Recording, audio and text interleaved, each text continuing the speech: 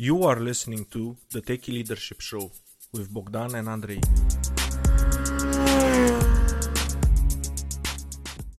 Hello and welcome to the Techie Leadership Show. Today with me I have Sonia Natanzan. She is a software solutions architect with over 15 years of experience in healthcare and has a deep passion for helping patients through software.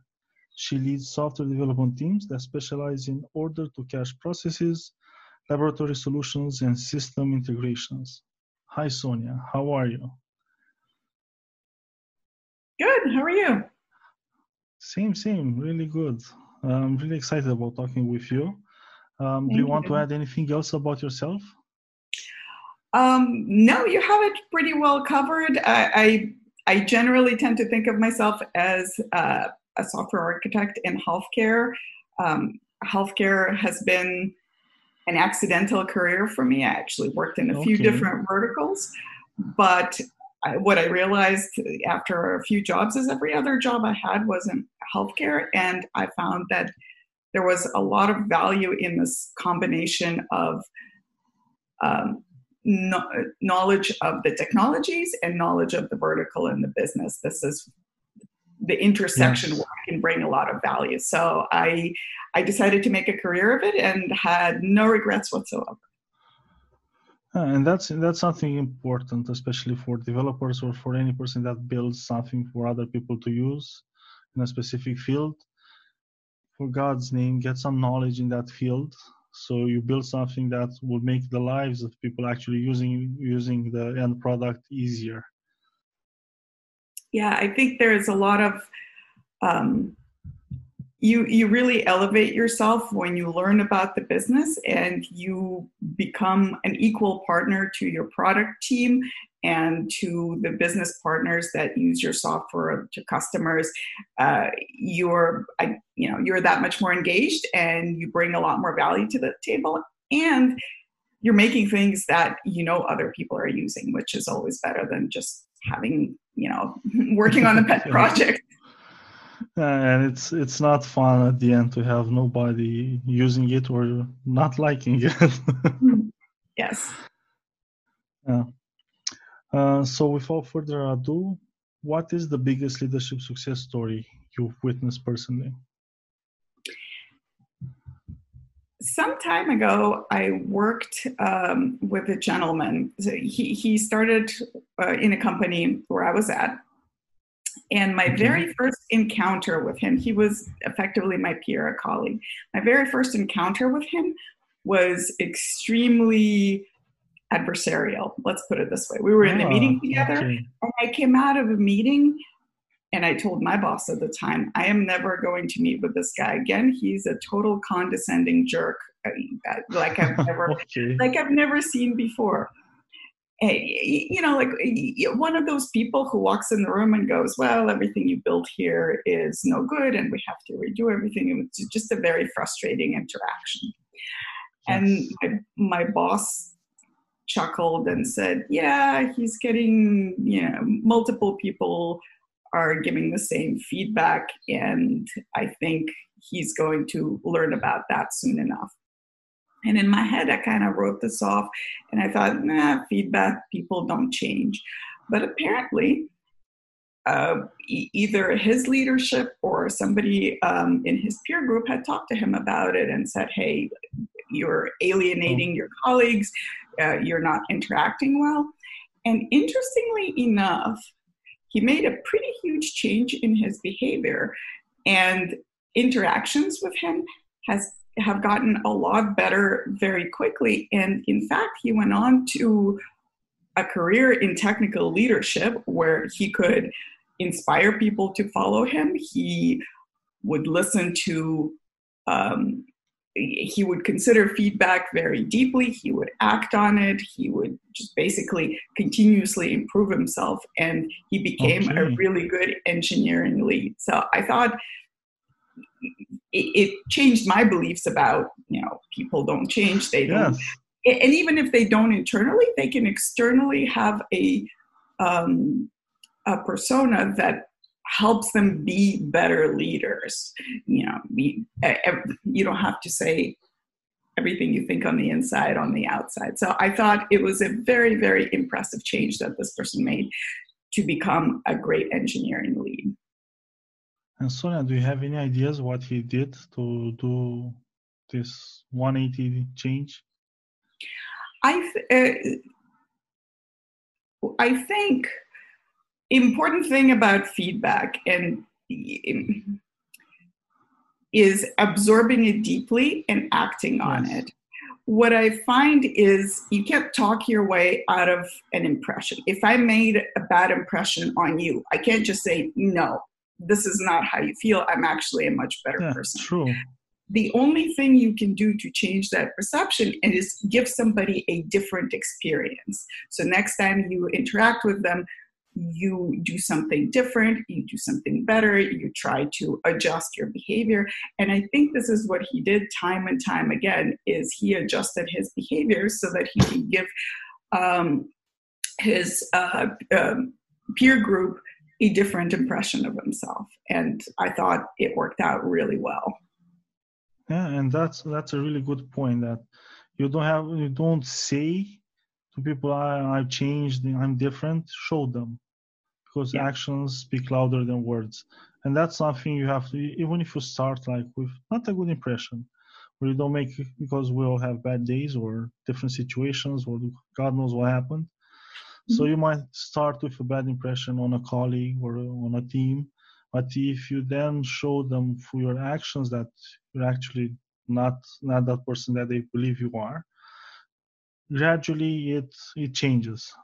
Ideally, you should not be in that position to start with. No, first impressions matter, but what I remember most in that story is how big of a change he made. So ultimately, I ended up working many years with him, and I have nothing but great things to say about him. So actually he impressed you. Might be like a tactic, like create a bad impression and don't change it. Honestly, yeah, I think there's something to it, because it shows the range that you can be and how much change you can implement in yourself. If you're continuously, great or continuously bad, it's it's the dynamic and the change, I think, that impresses me, is how far one can go. Yeah. And I'm also like, the same goes like for this pandemic that the whole world is suffering through, and how quickly we changed our behaviors, like as a society itself. Values shifted, new behaviors emerged, and we feel like, no, we could not change that fast. And it happened like somebody came on the TV and said, you have to stay in the house from tomorrow, and everybody said, fine, we'll do it. It's not like we'll stay like 2 hours extra and then try 4 and 5. It was no gradual thing. It was like, this is it. That's true. It was a sudden change. It was a tough change, though, I have to say. I think for a lot of people, it was a huge adjustment. Exactly. And Sonia, I'm really curious, what is like the biggest leadership failure you had the unfortunate experience of witnessing? Yeah, it's a story about another colleague that I worked with on the team. He was hired because he was a technical leader in a specific stack that we were looking to implement. Very, very impressive in his technical knowledge, just good depth and breadth of understanding. What we found out very quickly is he was a very difficult team player. It was interactions with him, even though he had a lot of technical depth, felt very combative a lot of the time. It was a lot of arguments for argument's sake. It was not a lot of decisions being made. It was a very rigid, he was very rigid in how he wanted to do things, and wouldn't adjust for either circumstances or team dynamics or anything at all. So what I saw very quickly is that the team dynamics were degrading fast. It was a team of maybe 6 or 7 engineers, and it was just every time there was interaction, it was very difficult and very complicated. And he started receiving feedback about this, and he was one of those people who just completely resisted it and said, no, it's not how it is, and just refused to adjust. So we worked with him for a while, but I think after a time he realized that it was just not working out. It was getting too difficult, and the feedback didn't stop. He was not enjoying getting that feedback continuously. So he ended up exiting.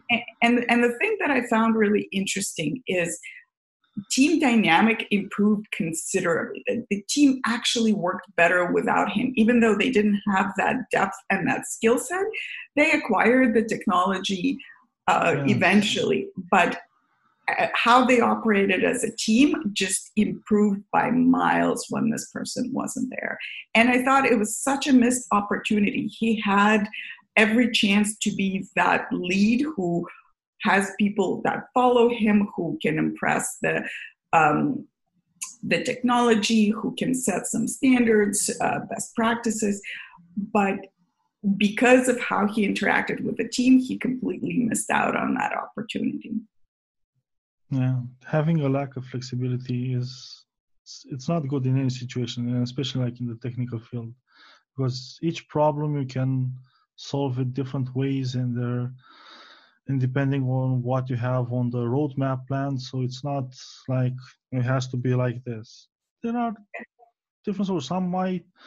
Sometimes you will sacrifice speed to make it more flexible, or whatever solutions you can, but you have to be able to have those conversations and actually take a decision at the end.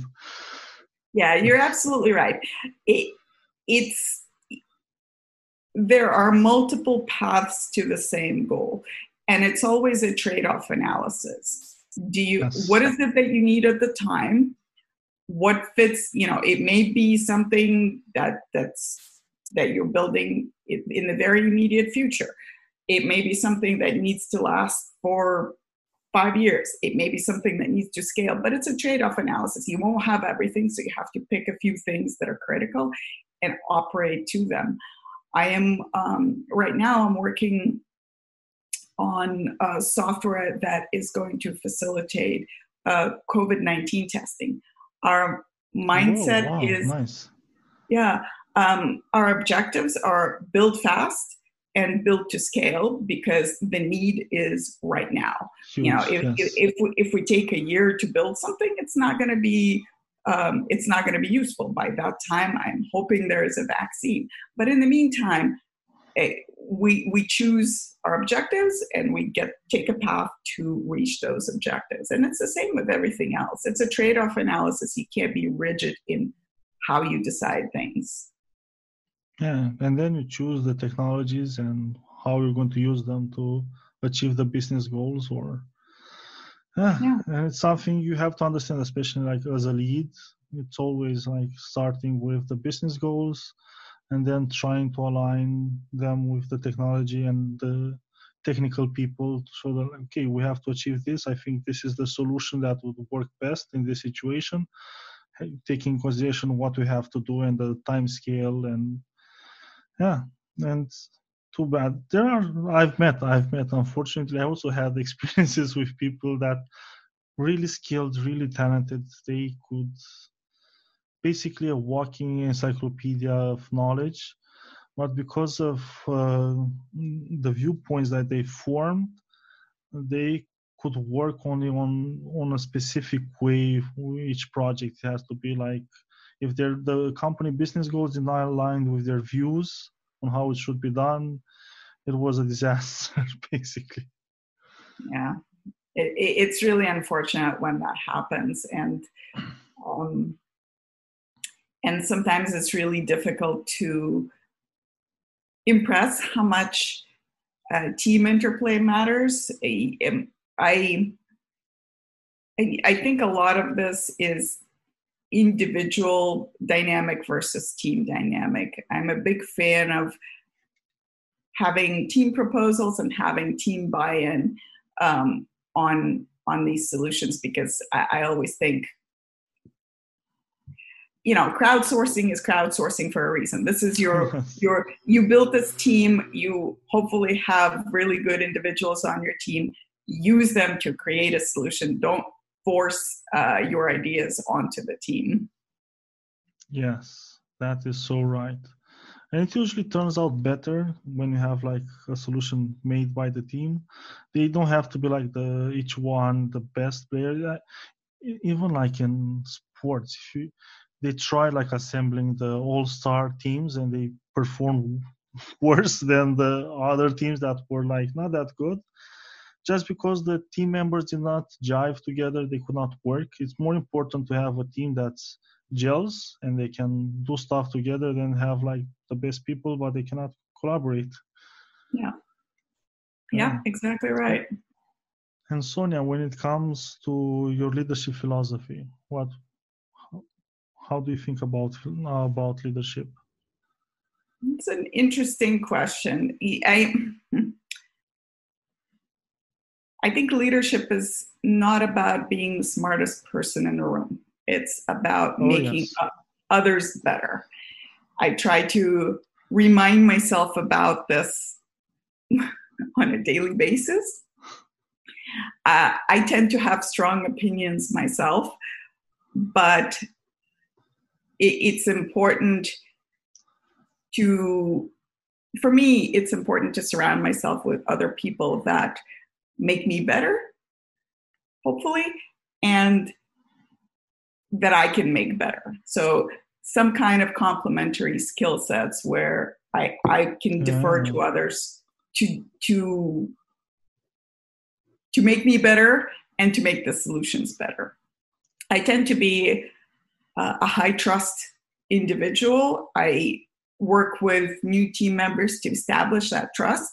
And once I have that, they have a lot of latitude for me to go off and explore new things, develop new solutions, make proposals. I encourage that thoroughly. And I try to get out of the way and not be a bottleneck for implementation. Oh, yeah. That's really good. And I like your mindset of getting people with complementary skill sets, because the more you grow in an organization, or if you move to a higher position in another organization, you don't have time to learn all the ropes and all the skills and acquire them and also do the work.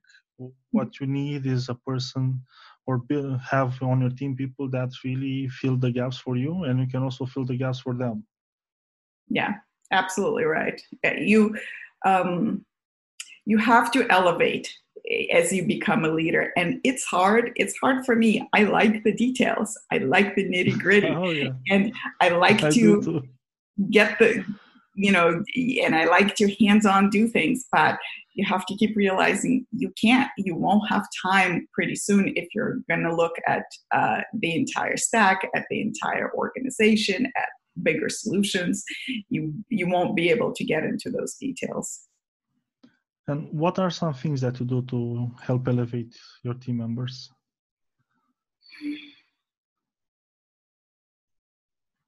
I offer opportunities. My general mentality about leadership is it's emergent. I offer opportunities. I try not to do assignments, but if there is an interesting, challenging, larger project that comes along, I'll say, who wants to take this? And if somebody steps up, I will support them in execution. I will provide information, time, whatever they need in order to be successful. That's how I try and develop leaders in my organization as much as possible. If no one steps up, that's a sign in and of itself. Yes. But most of the time there's somebody there. There's always people who want to get to the next level. And it's really great to watch, especially some of the more junior team members develop into next leaders. Yeah, and when they offer, it's like the project is a little baby and they're more involved in it. So yeah, there's a lot of that, what real estate people call pride of ownership. Yes. When you build something, you want it to be good. You see something wrong, you go fix it. You are proactive about it. There's a lot to be said about that. Yeah, and especially because you talk like lots of juniors, they really some of them love to step up and take on new challenges and grow in their careers. What would be your top leadership tips you have for aspiring leaders? Learning is definitely one of them. You have to, in our industry, you have to keep learning.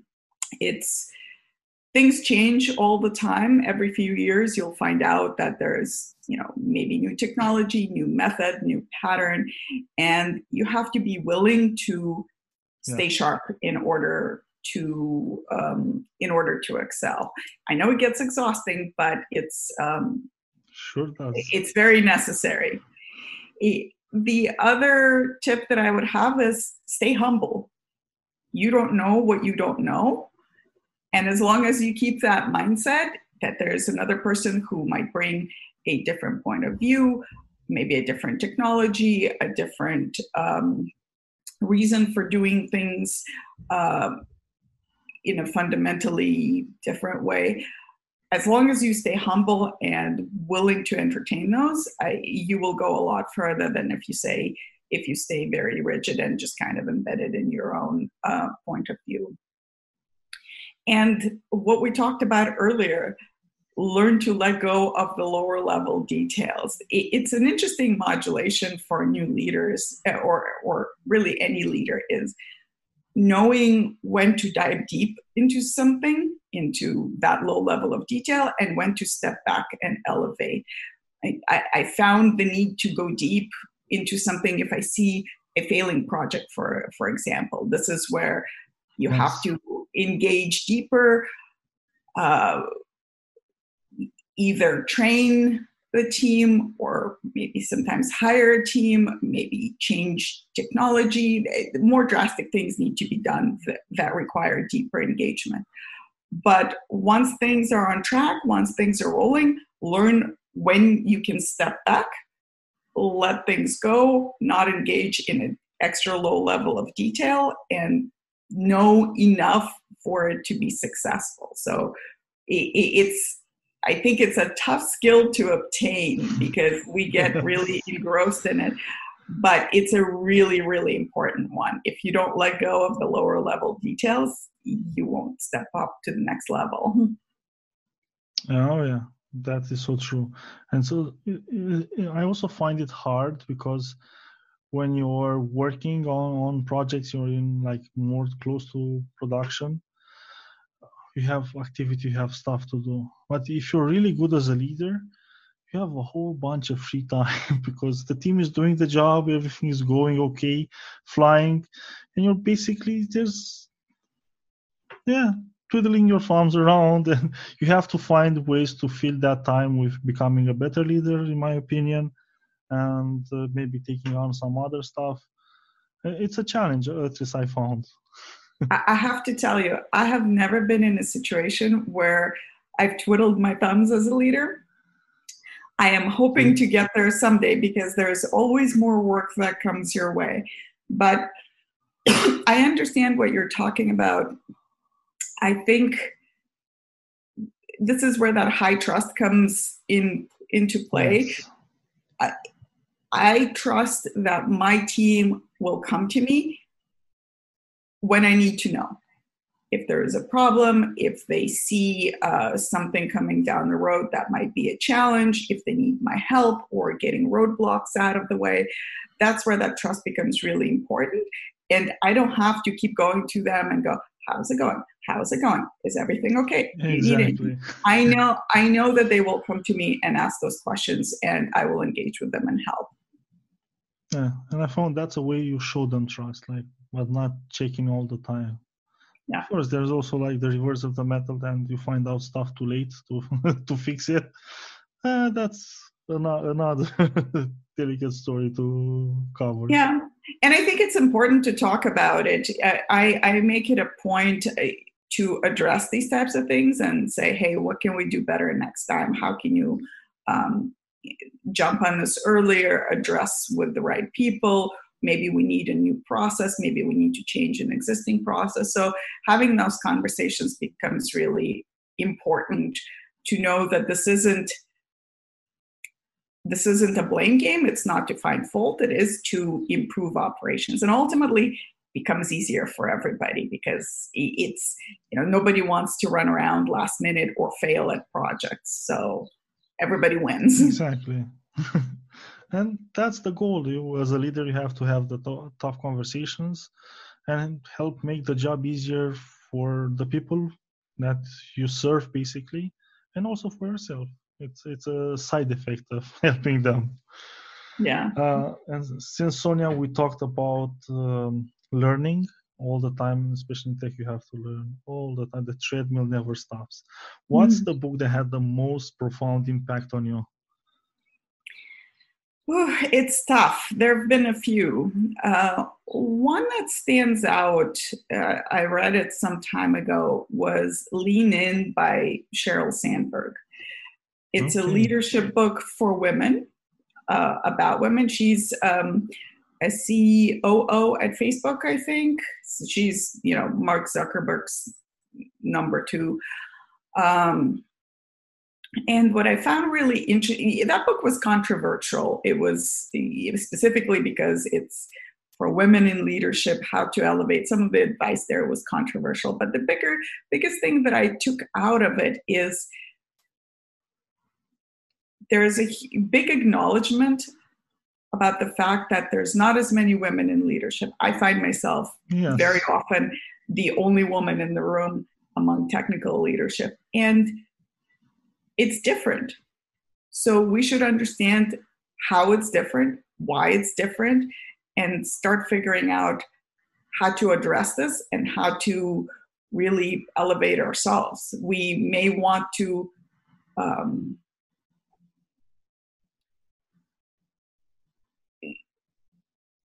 play on the same, basically be on the level playing field with men in the room, but it doesn't always work that way. And it's good to understand why, and it's good to basically forge your own path. It also made me think quite a bit about working with junior engineers, women engineers, and figuring out a way how to elevate them. I don't have very many at all, even in the group, in the department, much less on the team. So it's interesting. I always wonder what the challenges are, and I try to help out and be an example wherever possible and encourage women to take the next step in leadership. And would you have some ideas how the field itself, we can attract more people in tech and have them climb higher and higher in positions, assume more of a leadership mantle? It's a great question. I probably don't have anything that hasn't been said already, but acknowledge and understand that it's different, that there are different challenges for women, and be a champion for women in the field. It's one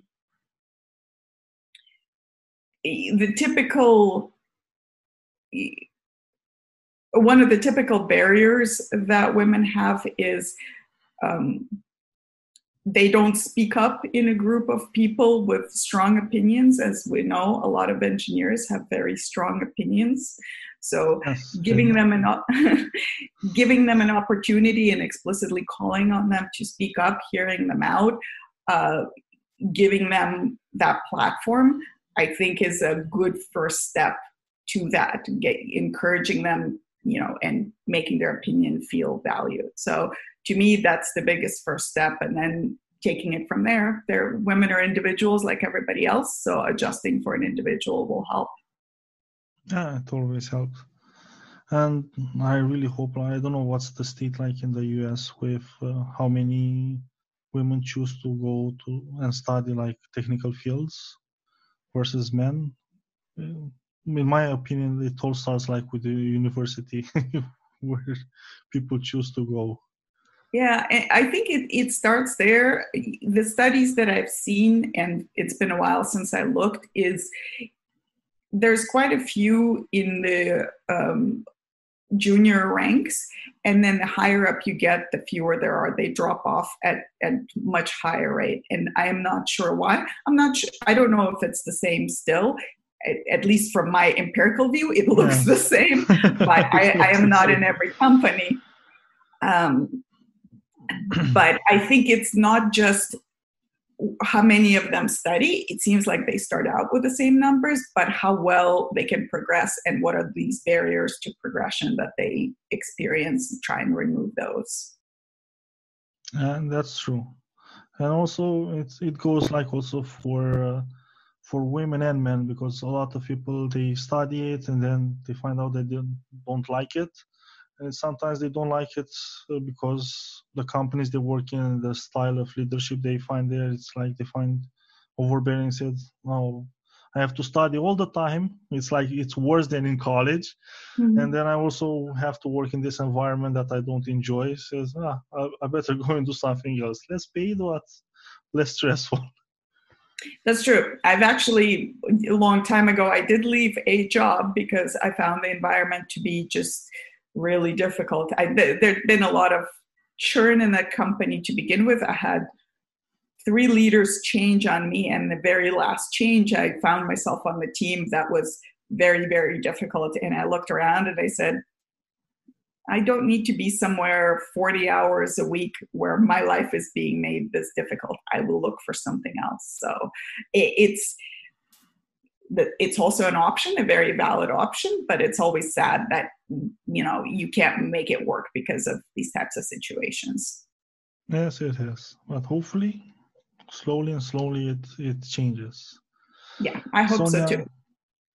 And Sonia, if people want to find out more about you, where should they go? That's a really interesting question.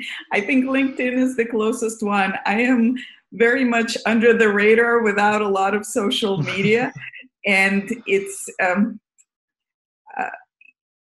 a lot of me goes into my work rather than social media. I do speak at occasional conferences. O'Reilly Software Architecture Conference was one that I spoke at several times. I was very sad to find out that we won't have any more in-person ones, but look for me on various tech conference circuits. MuCon London is one, and I was at DDD Europe this last year, which I'm hoping to go to again. It's a wonderful conference, so that's where you can go and find me. That's great, Sonia. It has been a pleasure having you on the show. Thank you so much. My pleasure. Thank you. Bye-bye. That was today's episode. Tune in daily. Rate, like, subscribe, and share, please. Oh, you can find further info and materials in the show notes on techyleadership.com, including links to the guest book recommendations.